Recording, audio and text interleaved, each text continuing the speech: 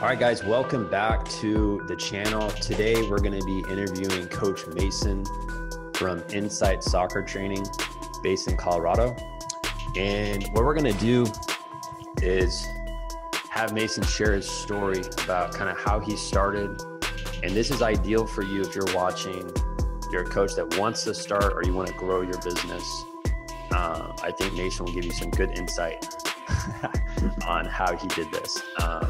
So Mason, tell us, like, when you think about when you started your coaching journey, like, what kind of made you get into coaching, and just kind of give your backstory of when you first started out coaching. Yeah, so I was a player all the way up, from 3 years old until high school. And as a smaller player, I had a lot of growth problems in my knees. And I actually had to get surgery in high school, and the head coach reached out to me and said, "Hey, do you want to be the team manager?" So although I would have rather been playing, I ended up being the team manager that first year, or my final senior year, and got into more coaching when it came to college. So once I recovered from my knee surgery, I played in college, but I also coached middle school boys. And as soon as I graduated, I got back into it, back into coaching, and ended up coaching for the club that I grew up playing for, and have been doing it ever since. So. Gotcha.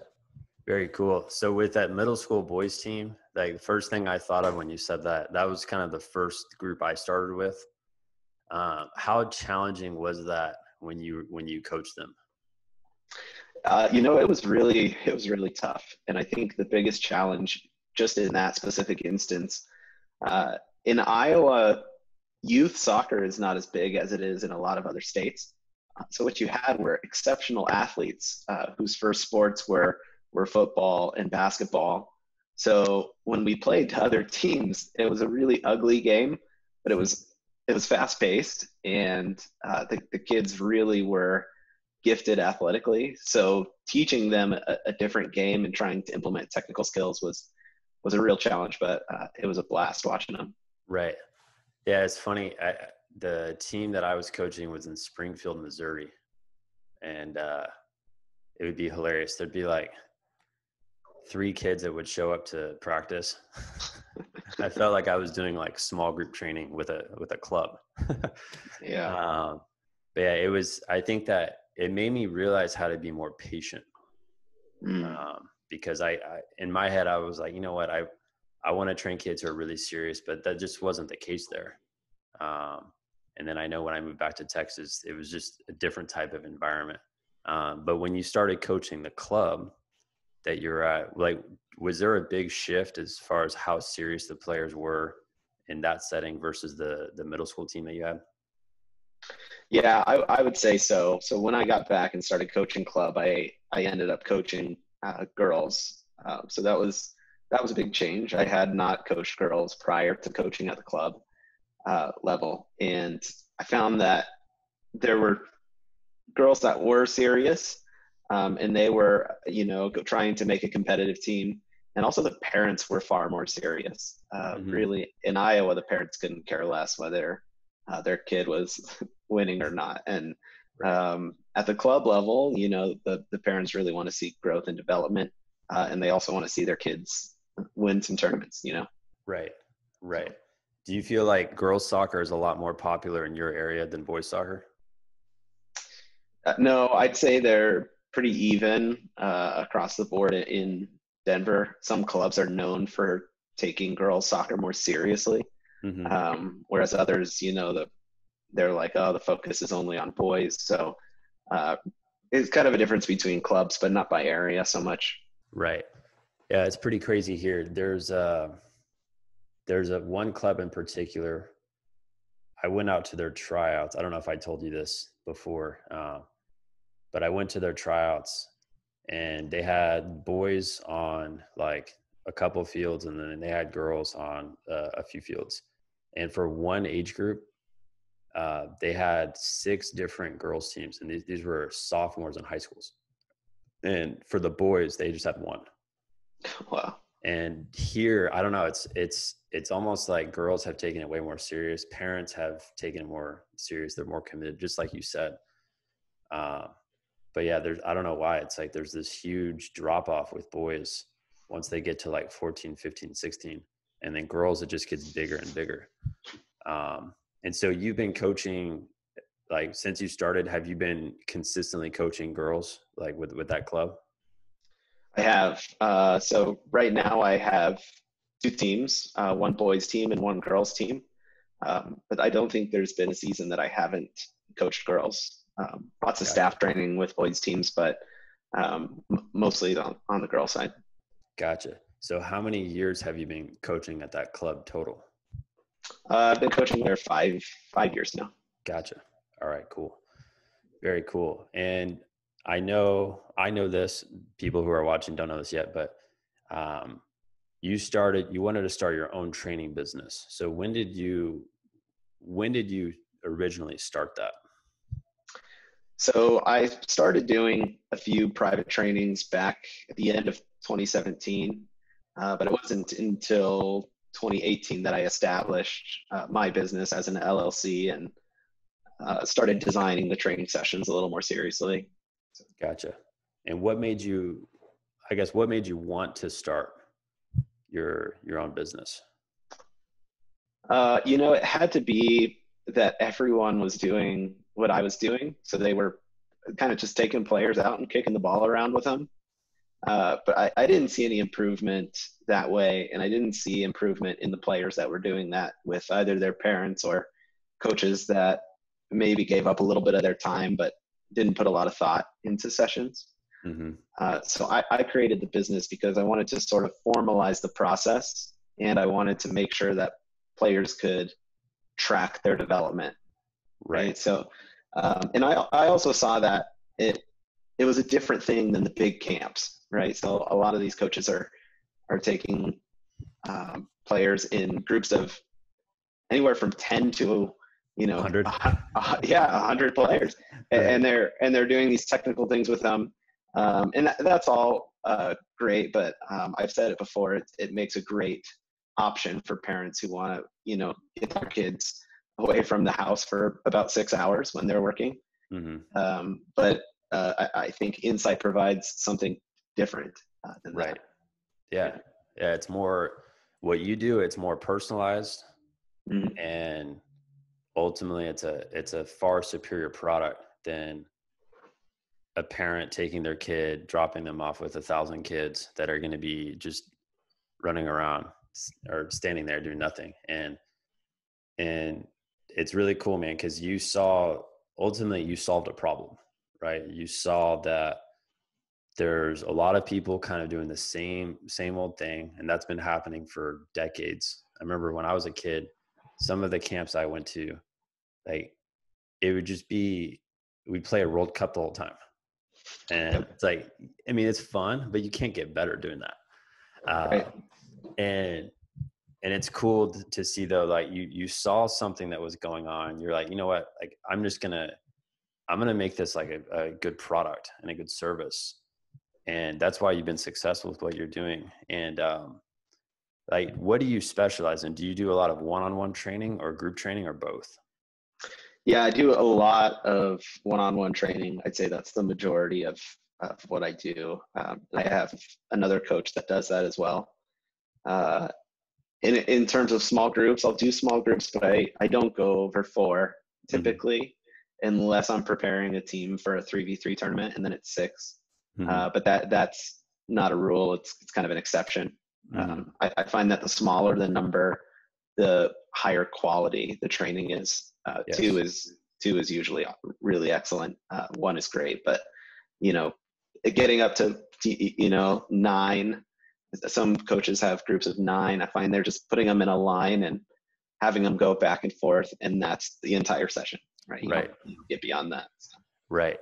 Yeah, it was funny. The other day I was talking to a coach, and I was asking him if he does one-on-one training or group training. He's like, yeah, I do small group training. And I was like, okay, cool. Like, how many kids are in it? He was like, yeah, we have like around 30.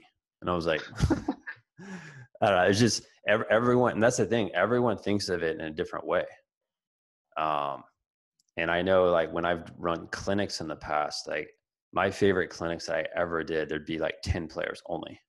And it'd be like me and one other coach. And that's the type of quality that I always look to bring to sessions is I don't want there to be too many kids there because I know the quality can drop off. But there are coaches that, they can have a great session with a lot of kids. And I think if they have more coaches there, it makes the session better. Yes. But yeah, so you focus in on one-on-one and group training, small group training.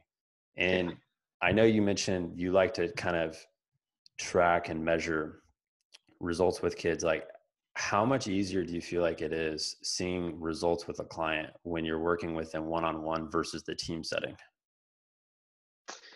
I mean, I find it's more work, I would say, because you have to put in the time and effort to go watch that player play. But I find that, rather than coaching a team, if I'm going to watch a player play one or two matches and I've never seen anybody else play, my focus is on that player. It's not on the tactics Mm-hmm. of the team as a whole. It's not on other players. It's for that player. And so the parents like that because they feel like, they're getting the attention that their son or daughter deserves. And I feel like I can hone in on what that player needs for our next sessions. Mm-hmm. Right. Yeah. Yeah. And that's why people, like specifically parents who are competitive, they not only want, but they need their child to have more personalized help. Mm-hmm.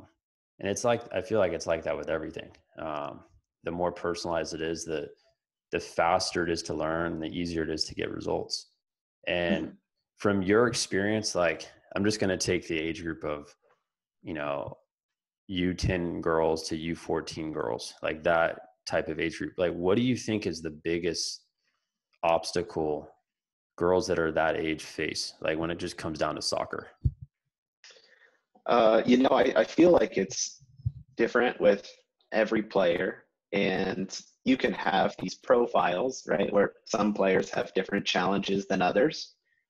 The one that's most common is probably confidence. I think Mm-hmm. a lot of girls that age struggle with confidence, and I know there are some really excellent online programs. I've provided my own online program for building confidence. At least that's one of the big topics we focus on. Um, yeah, and often that's not a problem with boys. It's more of a problem that I see with girls is the confidence issue. I will say that the reason one-on-one training works really well with that is because each girl comes out of having confidence. They learn it differently, Right.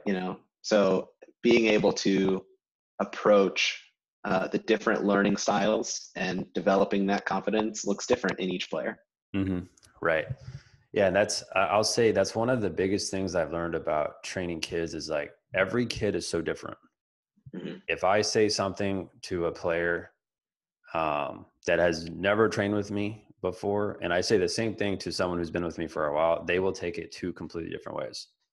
Um, and every kid out there that I've worked with, like I've always looked back and I know, like just as a coach, every single thing that comes out of your mouth, like it's going to stick with them.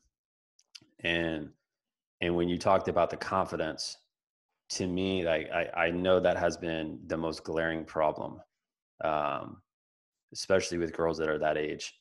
And it's good though that you've taken the steps to create your own type of program to help kids transform their confidence. Because if they don't have that, that's where soccer, it's one of those things where it's like kids can just go through the motions. Like they get in the routine of showing up to club practice, training twice a week, showing up to the games. And if they're scared of their coach or they're afraid to make mistakes, or I mean, I could list a million different reasons why they struggle with confidence. Like if that doesn't go away, then that's just going to carry with them into their adult life.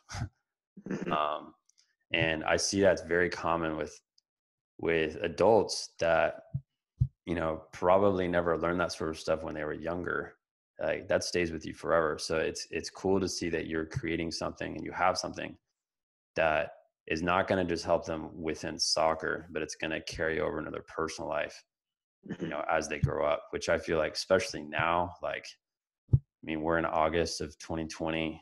You just think about the lack of leadership just from everyone. Like, it's like, no matter what side you're on politically, it's like, Right. we need like more mentally tough people. And ultimately that's what you're doing. That's really cool. And so I want to see if you can try to share, like, when you started your business, like, what was the biggest challenge that you feel like you faced? Like, what was the hardest thing for you? Well, I guess the biggest thing is differentiating a boutique business, or sometimes I call it like a slow business, from a camp, right? So a lot of parents would say, well, can't I just throw them in this camp? I was like, well, you could, right? I mean, it's not something that's going to be bad for their development. Camps are never, I grew up doing all kinds of camps, MLS camps, mountain soccer camps. All the big camps were good for me. But it's a real challenge to say, a supplemental training that's going to accelerate development. We have 1 hour instead of 6. Right. is going to be this personal training, and there are things I can point out to about your daughter's play, about her mentality, that are different than what a coach in one of those camps is going to be able to do. Some coaches prefer. I saw a social media post this morning. Some coaches prefer over 5 players. They're like, I really want to develop the team and team play and tactical knowledge, and that's all great, but it does not address the mentality that players have when they execute in the same way. Right. Yeah. And it's good though, because you're ultimately, what you're doing is you're taking a stance in what you believe in. Right. And going down that niche. And that's the thing. Most people, when they start, they don't do that. They think, well, I want to do one-on-one training. I want to do group training. I want to do camps and clinics. And they try to do all this stuff, but they don't specialize. Same way, like if I had to get brain surgery, right, I'm not going to go down to the cattle rancher down the road and ask him for advice. Like, I'm going to go to the brain surgeon and meet with someone who's a specialist. And that's why, like, when you take that stance that you've taken, it attracts people who ultimately know that their kid does need more personalized help. And that does separate you from anyone else who's thinking on the fence of, oh, well, we want to do this big camp, or we want to do this one-on-one training. Like, that draws in more people. Now, like, this is one of those things. I know for me, I have a bunch of stories. Like, do you have any kind of crazy stories about dealing with someone that's hard to deal with as a client, like someone who either didn't pay, or they were always late, or super uncommitted? I can edit this out, by the way. Like, yeah, sorry, give me 1 sec here. You're pulling up your Google document of all the all the stories. No, so my background screen is changing, so I don't know if you noticed, but it made my face like really bright, and then it was like dark. So Gotcha. Just trying to stop it from changing. Okay, there we go. So, one of the craziest, actually, I'm gonna say, like, a common problem that I have is kids that come in and they're too good for their rec teams, but they don't care enough to be an above average player on their whatever competitive team they're trying to make. So a lot of parents are like, my kid scored 8 goals, I want to make her better. And then I'm like, okay, can you juggle the ball more than twice? It's like, no, he or she cannot do it. It's like, all right, this is something you need to work on, right? Just on your own, because you don't want to take, I don't want to take my time just to teach you how to juggle. It's something you have to do on your own. Right. Well, if it's 5-6 weeks later and I find that child has not tried to improve their technical skills at all, that I ask them to work on outside of that, I find they're not motivated, right? It's the parents that are motivated. Yeah. And so I'm actively trying to encourage those types of players to attend camps rather than personal training, because camps are going to benefit them far more than personal training will. Yes. And otherwise, I will tell the parents straight up, I have plenty of clients. I don't need the business just for the sake of business. Your child would be best off learning at a camp before they come to personal training.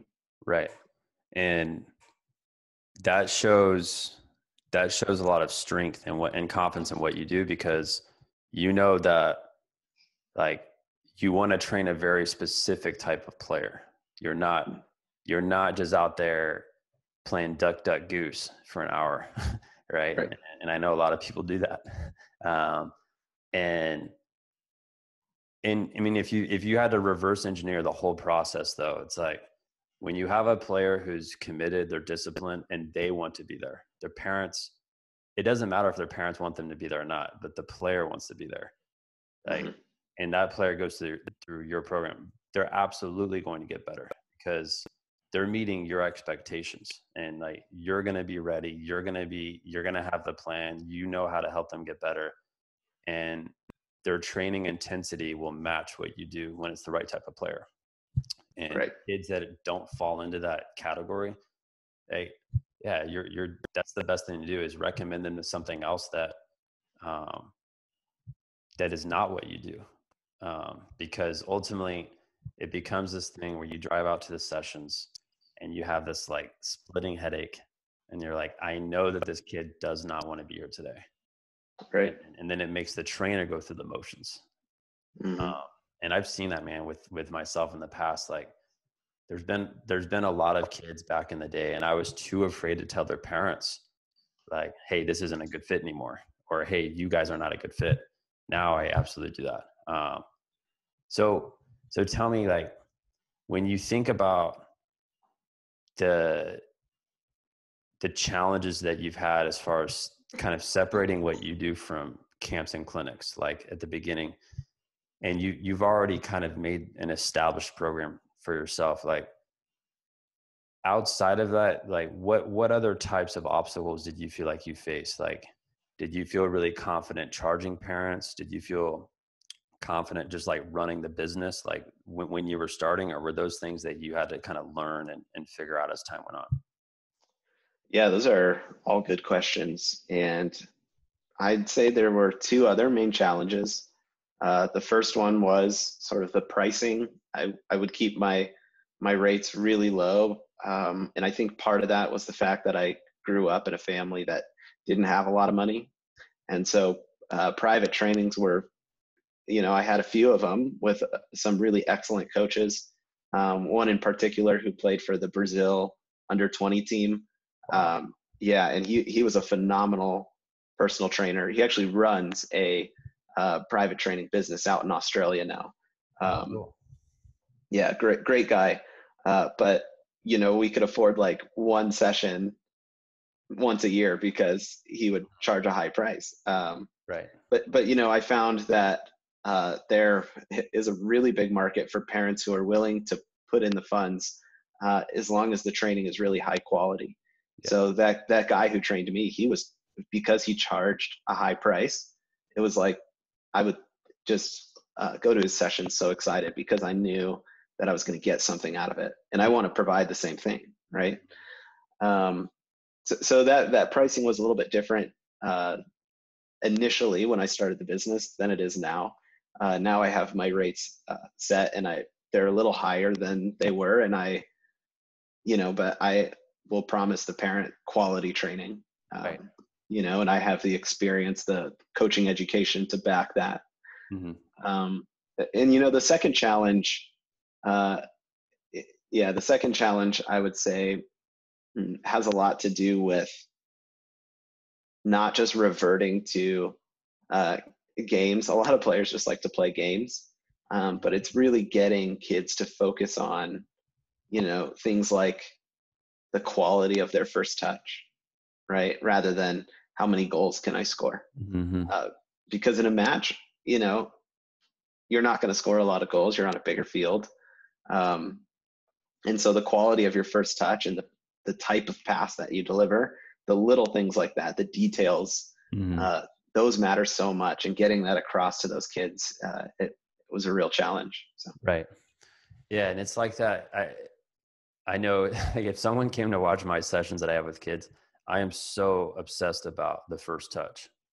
Mm-hmm. And like, I would say, and I never post any of my stuff on Instagram because I don't really care to do that. But like, if someone watched my session for an hour, they'd be like, dude, you guys do the same sort of stuff the whole time. And I'm like, yeah, because I know that that's going to be the most important thing that they have to be able to do when they get in the game.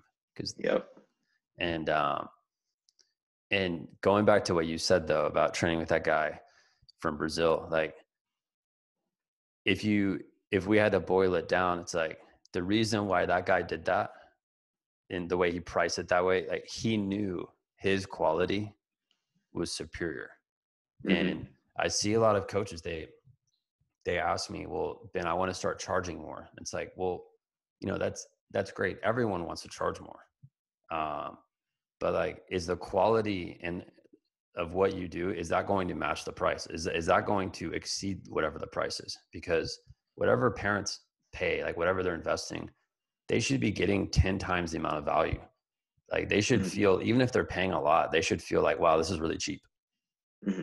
Like they should be kind of guilty paying, even if it's a high price. They should have that feeling like, wow, training with Mason, like this is like, we're not going to get this anywhere else. And I know like coaches that get more experience, they start to have more self-belief that, yeah, I can charge more, but it all comes down to that quality. And I would say that's a common mistake that I see a lot of coaches make, is they want to just right out of the gate start charging a lot. And it's like, well, you need to prove it to yourself that it's going to work at a lower rate first.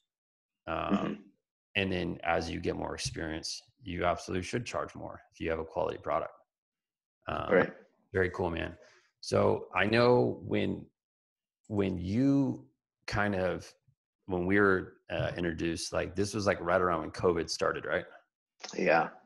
And I think you either watched one of my YouTube videos or you got an email.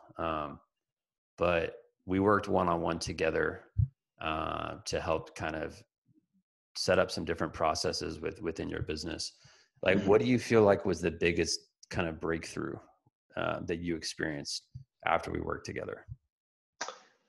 Yeah, I'd say the biggest breakthrough was that you were encouraging me to create an online program.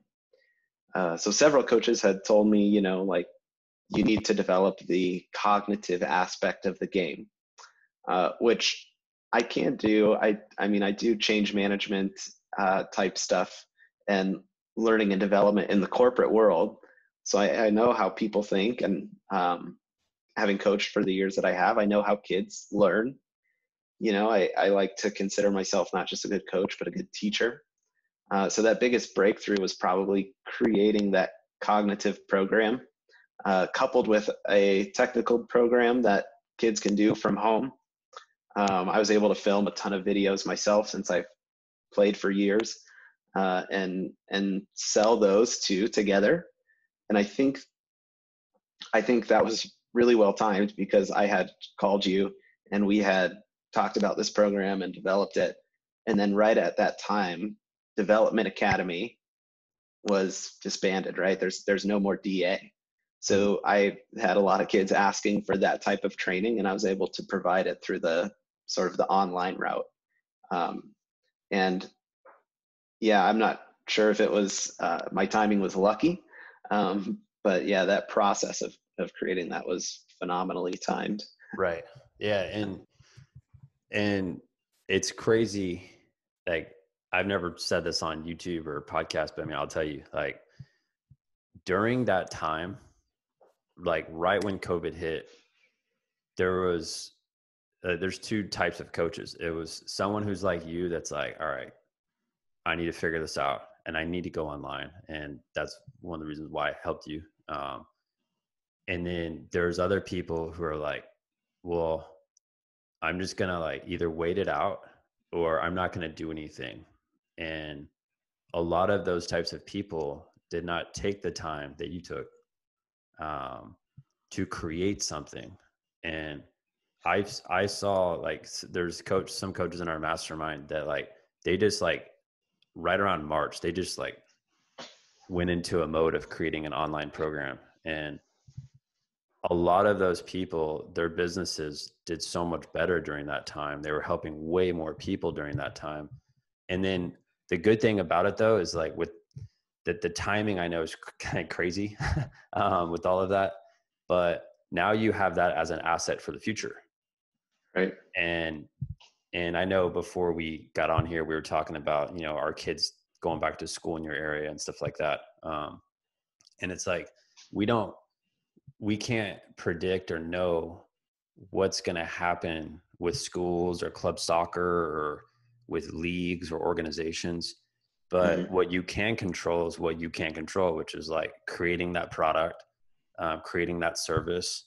And hats off to you, man, for doing that and following through. Cause I know a lot of people were very, very hesitant towards doing something like that just because they hadn't done it before, or B, they did not think it would work, or parents wouldn't buy it. So that kind of shifts towards the next question I have here. Is like, I know the World Cup is going to be here. What is it? 2026. Is that right? That's right. So where do you see, despite what's going on right now with COVID, like where do you see the future of one-on-one training going, like between now and the World Cup? And I would say beyond the World Cup, like where do you see that coming up?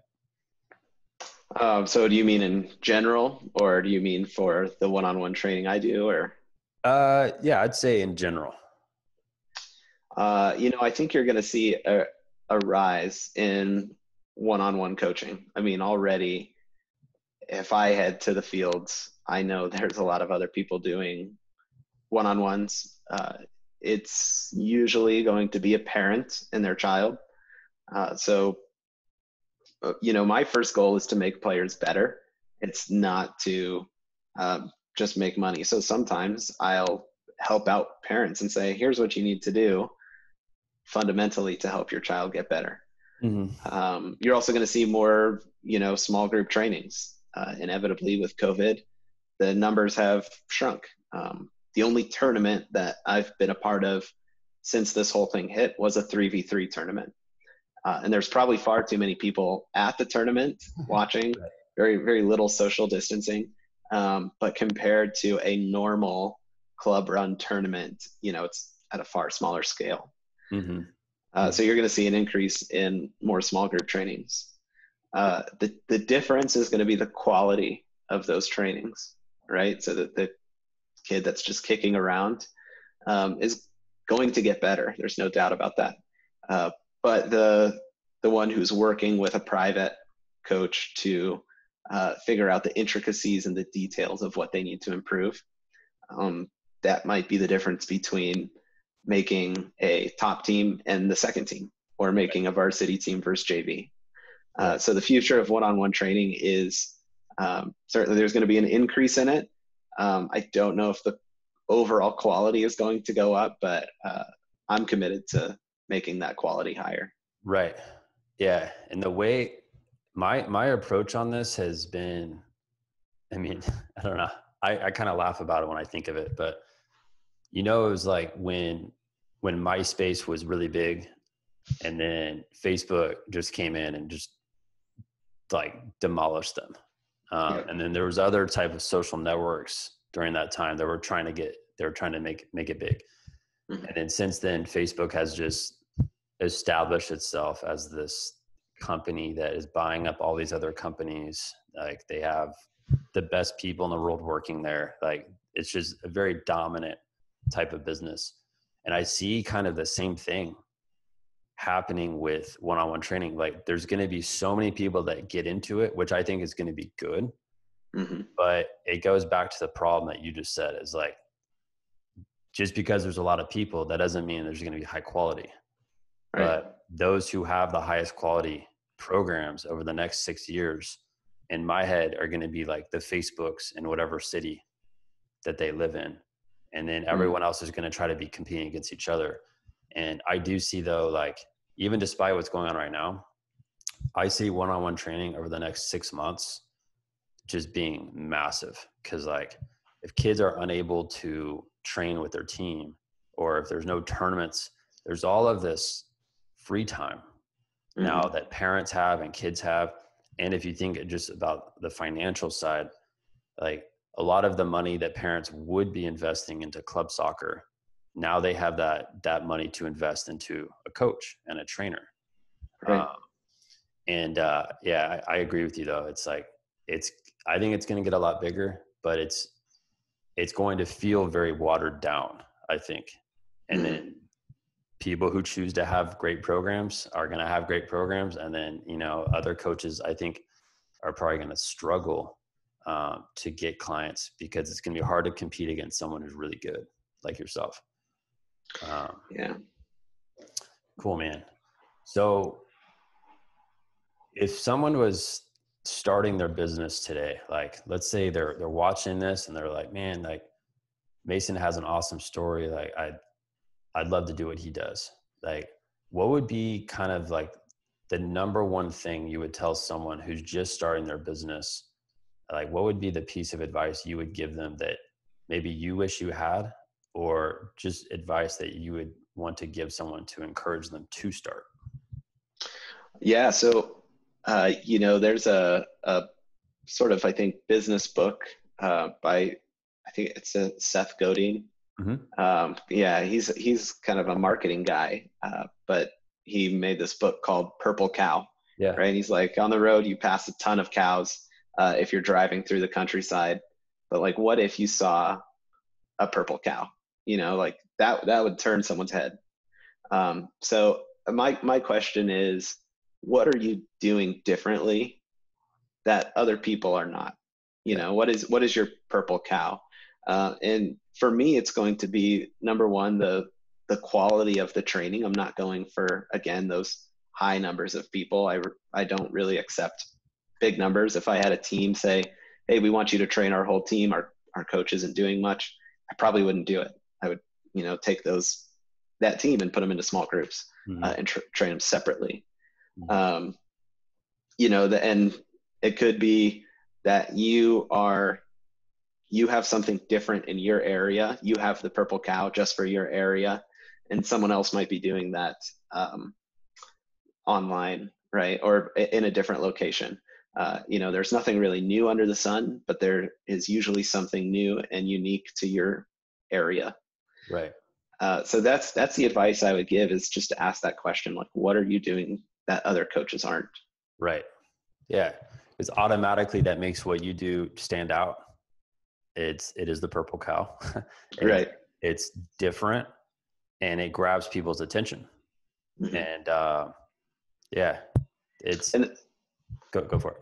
Sorry. And I will say, like, the thing about a purple cow is you're going to have the naysayers, the people who would like to put their son or daughter in, a camp or another coach and say, hey, this is cheaper, right? Like, I don't really want to pay your prices.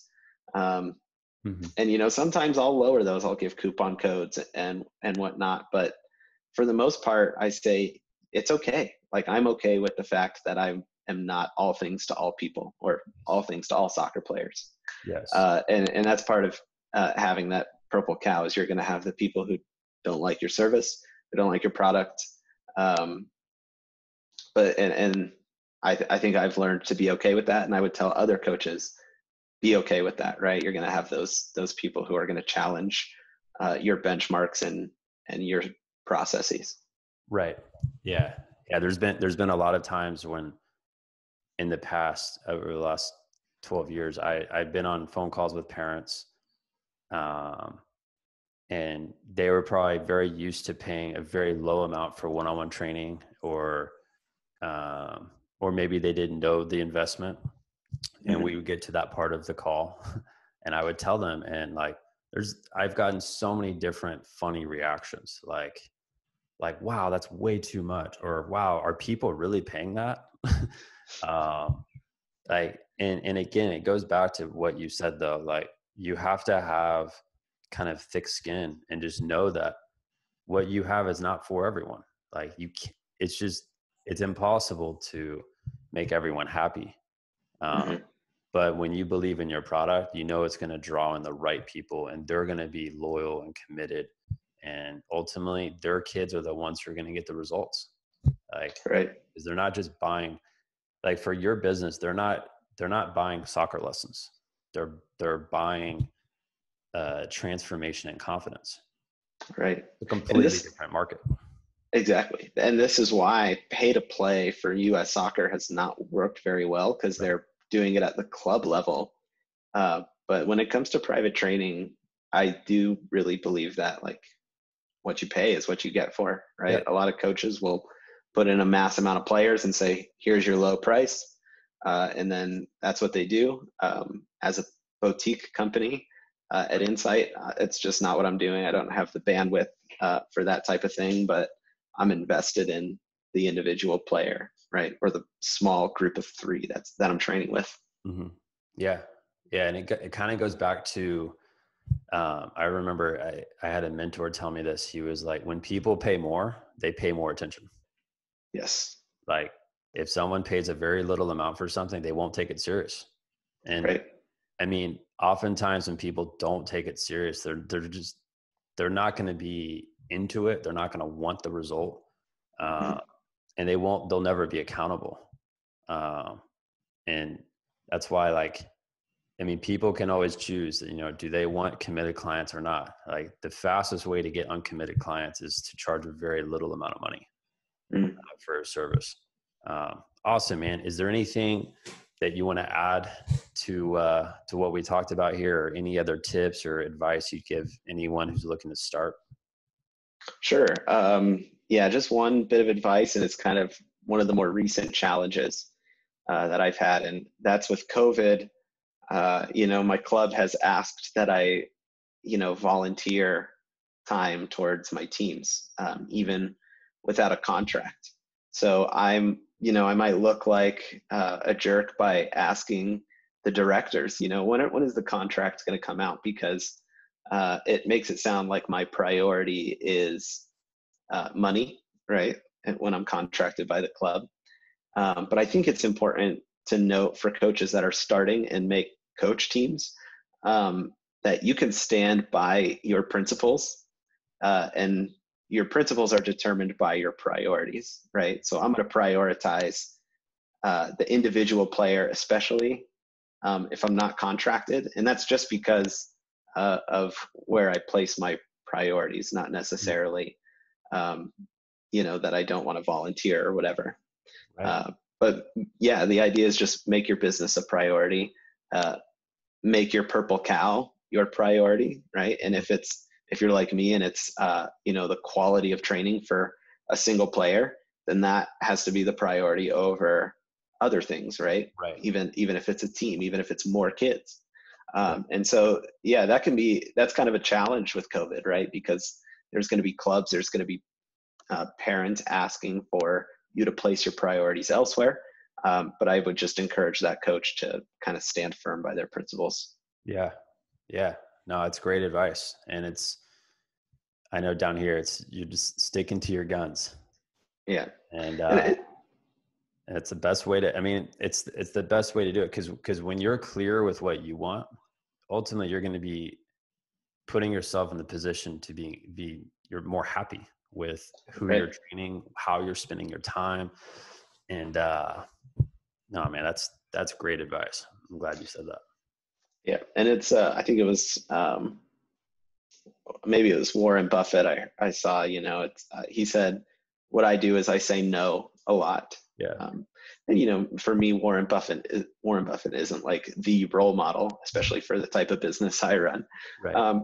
But that's a great piece of advice, is like sometimes you have to say no, Right. because it means you're standing by something. Yeah. And I see oftentimes too, when people start a business, like they'll have more free time, which means the distractions are going to be bigger.